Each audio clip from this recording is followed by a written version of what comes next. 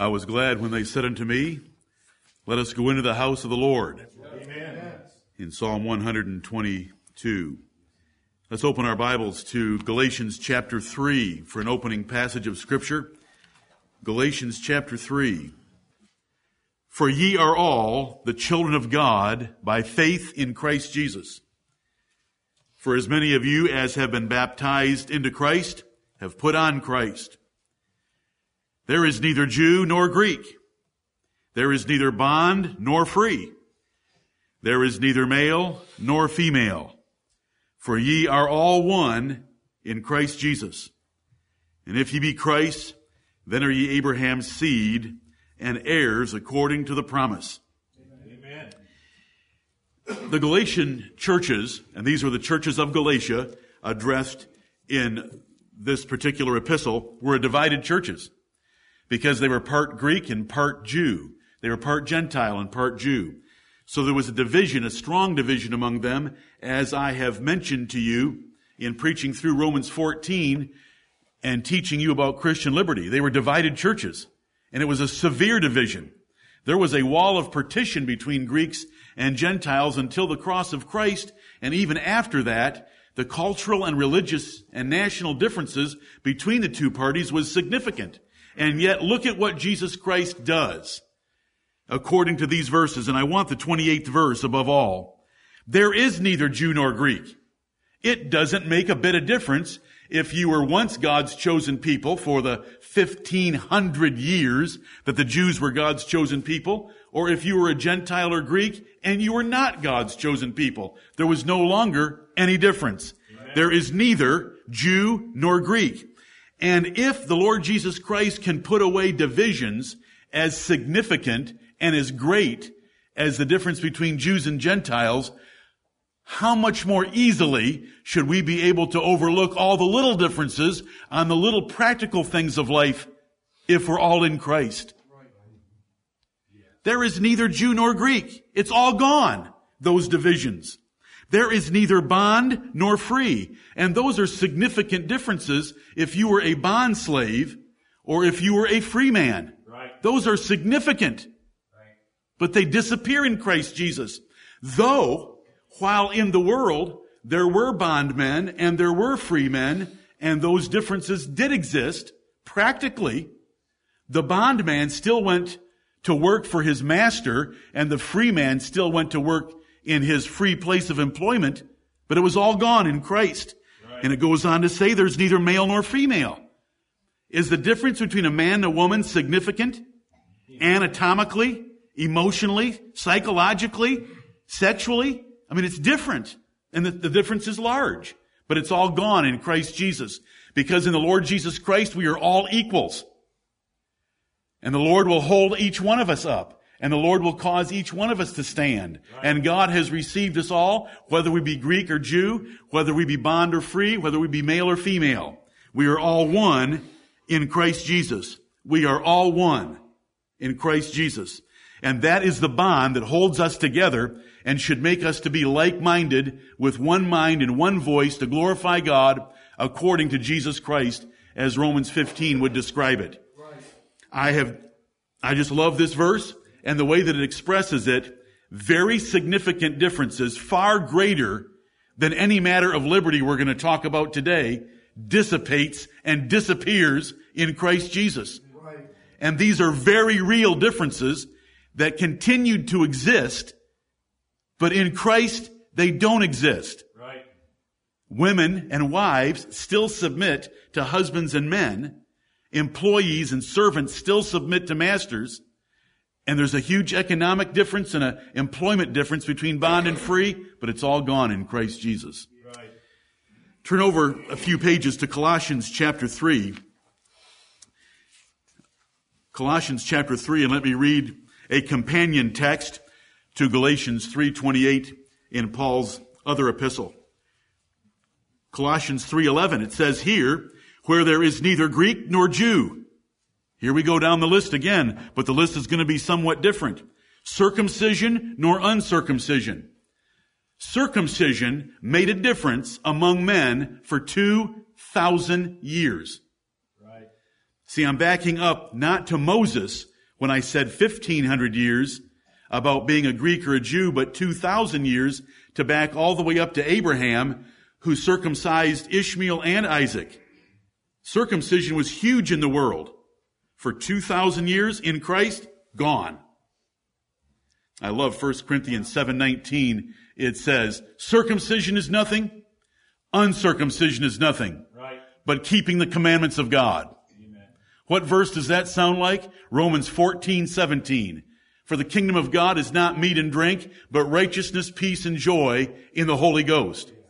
Let me say it again. Circumcision is nothing. This is the God of heaven saying that. Uncircumcision is nothing, but keeping the commandments of God. That's the true righteousness of Romans 14:17. So here in Colossians 3:11, there is neither Greek nor Jew, circumcision nor uncircumcision, doesn't matter, barbarian.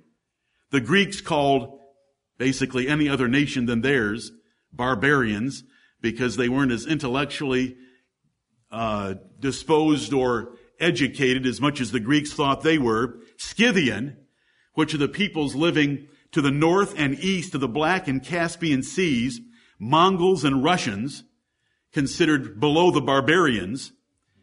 Barbarian, Scythian. Notice there's no nor among these because it's just contrasting against the Greeks and the Gentiles and the Jews. Barbarian, Scythian, bond nor free, mentioned again like Galatians 3:28. But Christ is all and in all.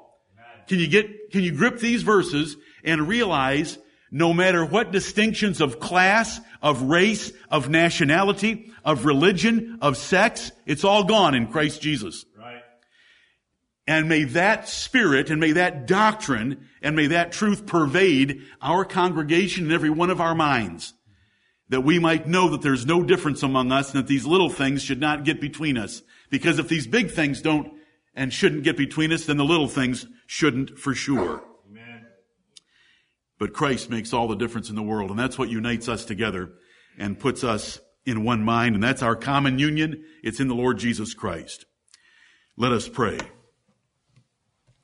Father in heaven, we thank Thee that before the world began, You chose us in Christ Jesus to receive the adoption of sons by Your predestination, that we might be made accepted in the beloved Christ Jesus. We thank Thee that in Him all the distinctions of class, of nationality, of education, of culture, of sexual distinction, of employment, of surgery, of the covenant made with Abraham, it all disappears.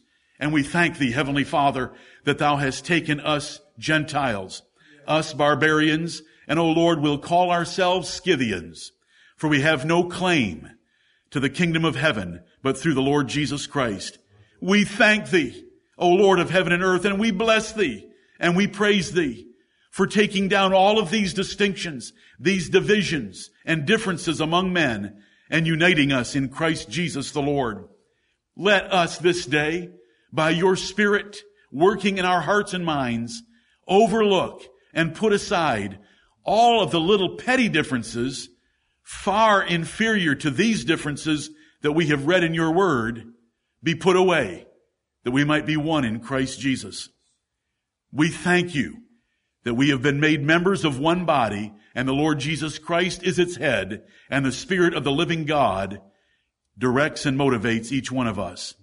Oh Lord, forgive us our sins. Yes. Have mercy upon us this day.